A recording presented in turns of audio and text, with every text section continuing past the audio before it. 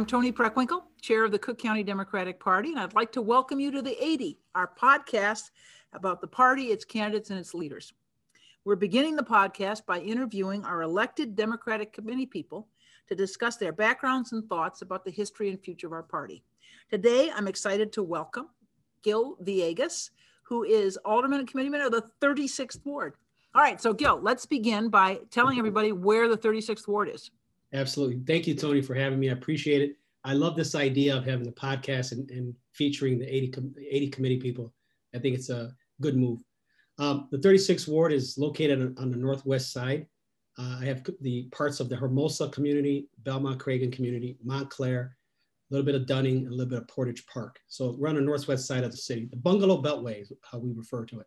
Okay, now this is a predominantly Puerto Rican American ward? It's predominantly Puerto Rican, but when you get into the Belmont-Cragen community, you have such a mix diverse. Very diverse Latino families there. Okay, all right. Now, you are both aldermen and committeemen. When did you come into office? I came into office as an alderman in 2015, and then I just recently became a committeeman this past election. Okay. So in 2015, you became alderman. In 2020, you were elected committee person. Yes, ma'am. Okay. All right. So how did you get interested in politics? What brought you to the political arena? Well, I can tell. I'll go back and I swear to be quick. As a young boy, I remember my grandmother, who we lived in the what's called Bucktown now, but back then it wasn't called Bucktown. No, Bucktown is for fancy yuppies. That was not exactly right. So this is over there by North Avenue and Western, and as the area was changing, you had the old powerhouses there, Rostenkowski and Gabinski, that were the congressmen and aldermen and committeemen as well.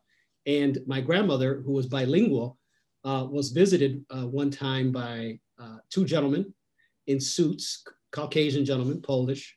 And they were talking to my grandmother, and I spoke to my grandmother and was a little concerned, like, what's going on? And she's like, well, these are two political people that are asking me if I can talk to the building that we lived in, which had about 30 residents, to see if they can support Mr. Rostenkowski at the time. And so since my grandmother was bilingual, she made for an excellent precinct captain because she had the ability to speak to the residents. And so that was my first introduction as to what precinct work was, and my grandmother kind of said, this is how it's done in Chicago. And so she kind of schooled me on community and grassroots organizing, because she was very popular on the block. She was the mayor of the block. Any problems that came up, all the residents would go to her, and she would go visit the alderman and the congressman to make sure that the issues were addressed. So two white guys in suits show up and they're looking for her help. And they're looking for my grandmother to say, please, Miss Garcia, please get them to support us. So it was excellent. But then, so that was my first, but when I was 13, my mom was involved in politics. And at the time, she was excited about Harold Washington. And so I was 13 years old at the time, and she had me out at a park helping her pass out palm cards because she was excited about the fact that we were going to elect a first African-American mayor for the city of Chicago. And the fact that he had such a message of diversity in the tent, that was something that resonated with her. And so she's like, I need your help, son. So I went out there and helped pass some palm cards. She was sometimes, leave me out there on my own. I say, why are you taking so many breaks here? What's going on? That's a great story. Now a little bit more about your personal journey. Clearly you were influenced by your grandmother and your mother. Yes. What about your own history that brought you to public life? Yeah, so I right after high school, I was not ready to go on to college. And so I went ahead and enlisted in the Marine Corps. So I went to the Marines, did 4 years in the Marines. There during Operation Desert Storm. Came back, went to Northeastern Illinois on what's called the Illinois Veterans Grant. So I was eligible to have my tuition reimbursed by the state because I was a veteran. And I also had the GI Bill as well, so I helped pay for the books. And then I, after finishing school, political science. I then worked for the Teamsters, and I was a union steward, and I again was elected by my peers to represent them in negotiations. And so I always had an interest in public service. I just didn't know in what capacity. And when I worked in state government for almost 10 years, and then I ran a trade association for 3 years. And so I was always interacting with policymakers, but then sometimes getting frustrated because I felt they didn't go far enough. And so that kind of put me in a position where, okay, well then step in the arena and then you can go ahead and make the changes that you're advocating for. So during redistricting of 2010, a vacancy occurred on the northwest side of the city where they were creating a new Latino ward. And I had an opportunity to throw my hat in the ring, and so I did. And the constituents of the 36th ward saw fit to elect me as their alderman, so much that in 2019, I ran unopposed, one of the only minority aldermen to run unopposed, and really the only neighborhood alderman to run unopposed, because the other ones represented the downtown area. And so I was the only neighborhood alderman that ran unopposed. Oh, that's pretty impressive. What have been your goals for your tenure in the city council? What have you been trying to do on behalf of your constituents? Oh, absolutely. So I have a couple of things. I'll talk a little bit about 2015 to current.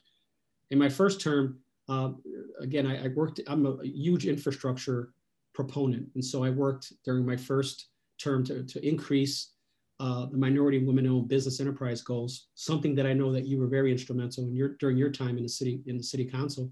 So I went ahead and got it raised to 26 and 6 on the construction side. And so 26 minority business enterprise, yes, 6 women business enterprise, right? Now I originally introduced 30 and 10, and obviously to push the envelope, but went ahead and settled. But now we're revisiting that during this term here as we're in the midst of a disparity study. Another thing that I worked on was making sure that as private development was occurring, that there would be the utilization of M&WBE firms on private projects. So as a result, I went ahead and introduced a resolution that would require that private development would use 66% minority on their contracts. And so the media came to me and said, "But that's nuts. What are you doing?" I said, "Well, they started at 0. So I figured we could meet somewhere in the middle." And so as a result, we ended up with 30% on private development. Oh, that's great. Yeah, it's a goal. And a lot of the developers have really, they want to meet that goal. They understand that it makes good business sense to be a partner with the city versus being adversarial to the city. So it's been great communications, and we've made some great strides in building capacity of MWBE firms. And I also took a look at looking at some of the policy side of things as well. So I introduced an ordinance to take a look at the implementation of a rulemaking committee from the legislative branch. So in Springfield, they have what's called JCAR, Joint Committee on Administrative Rules. But in Congress, they have another rulemaking committee from the legislative side. But in the city council, that system doesn't exist. As you know, a lot of times we give that authority of promulgating rules to the administration. Yeah, and it just doesn't come back to the legislative branch. So I'm real close to finally getting it passed. It's been, and one thing I've learned in government is that you have to be persistent and patient. Yeah, persistent and patient. And so that's what I'm working. I started in 2015 and up until 2019. Then now in my second term here, I am the chairman of the Economic Capital and Technology Committee. And my background is in the infrastructure capital arena. I used to be a deputy director at IGOT and the chief of staff at Capital Development Board. So I held executive positions within government. Those are state agencies. State agencies, correct. And I went ahead and passed the first capital bill in the city council for almost 20 years. So we were able to get that, have some hearings on it, get it going, and then we ended up finally getting it passed 42-8. But the committee is economic, capital, and technology. And so that on the technology side, I quickly realized that I'm not a technology expert, but I know that surround myself with technology experts and that I can be as deadly as a consultant. And so what I did was went ahead and formed a working group. We have 15 technology CEOs, and they run the gamut, and senior VPs as well. They run the largest firms in the world to the smaller local MWBE IT firms are part of this working group. And it kind of advised me on things that we should be looking at a municipal level. What are best practices throughout the city, state, country, and sometimes the world? So with that working group, we went ahead and said, well, what are we going to do? We're going to meet quarterly, but what's our mission? And so I tasked them with giving me ideas on how to modernize, innovate, create revenue through technology, efficiency through technology, and also diversity. When you take a look at Silicon Valley, Palo Alto, there's a huge disparity in minority and women that are in the IT sector. And that's something that I want to grow on and see how we can bring that into the city of Chicago, especially as we're vying to be a tech hub. And we have a lot of competition. Boston, Austin, Miami, they've been very aggressive in getting IT firms. But Chicago, there's no reason why we should not be prospering in that sector, because we just have a lot of infrastructure in place that just makes us a great player in that space.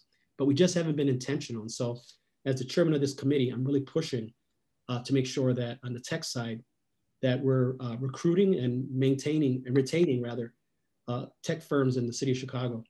You know, taking a look at having technology and reimagining how we deliver the city services is what I'm laser focused on, because it's going to make for a better interaction with the end user, but there's an opportunity to create some savings. And there's nothing like a $1 billion deficit in 2022 that's looming as a great motivator to try to find ways to become more efficient. A lot of as you know, as the president of the Cook County, is that the budget has so many efficiencies and so many one-time fixes that you can do, and then you have to try to find some other efficiencies. And I think technology is the one that I'm looking at. And the reason for the RFI, the request for information, is because I've had companies reach out to me and say, we think we can save the city half a billion over 5 years by implementing this type of technology. And so that got me to thinking, if they're looking at this with just the public information that we have, what about if we allow them to look under the hood and kind of see how government works and say, this is the way we're doing this, this is why we're doing this. How would technology play a role in making it a lot more efficient, thus saving us some taxpayer money that we just cannot go back to the taxpayers anymore. We've got to figure a way to live within our means here. All right. Well, listen, you've clearly got a pretty robust tech agenda as chair of that committee in the city council. So that's a substantive area in which you're clearly interested. What other things are you interested, particularly at the national level, as we see a new Democratic administration? Yeah, I actually sit on two national boards. I actually sit on the Democratic Municipal Official Board, and I also sit on the National League of Cities Board, where I'm the vice chair of the Large City Council, which allows us an opportunity for Chicago to be on that national level to talk about best practices and also talk with our colleagues from different large cities. So those are organizations that allow local elected officials around the country to share best practices and ideas and innovative ideas. Absolutely, yeah, great ideas and make the relationships and talk about best practices. So I'm excited about that. Obviously, with a new administration that's in there, one of the things that they've been focused on is putting an end to this pandemic. Unfortunately, the prior administration didn't take it seriously. You can tell night and day here. This administration comes in. Just yesterday or this week, the president talked about having enough vaccines for every American by May or June.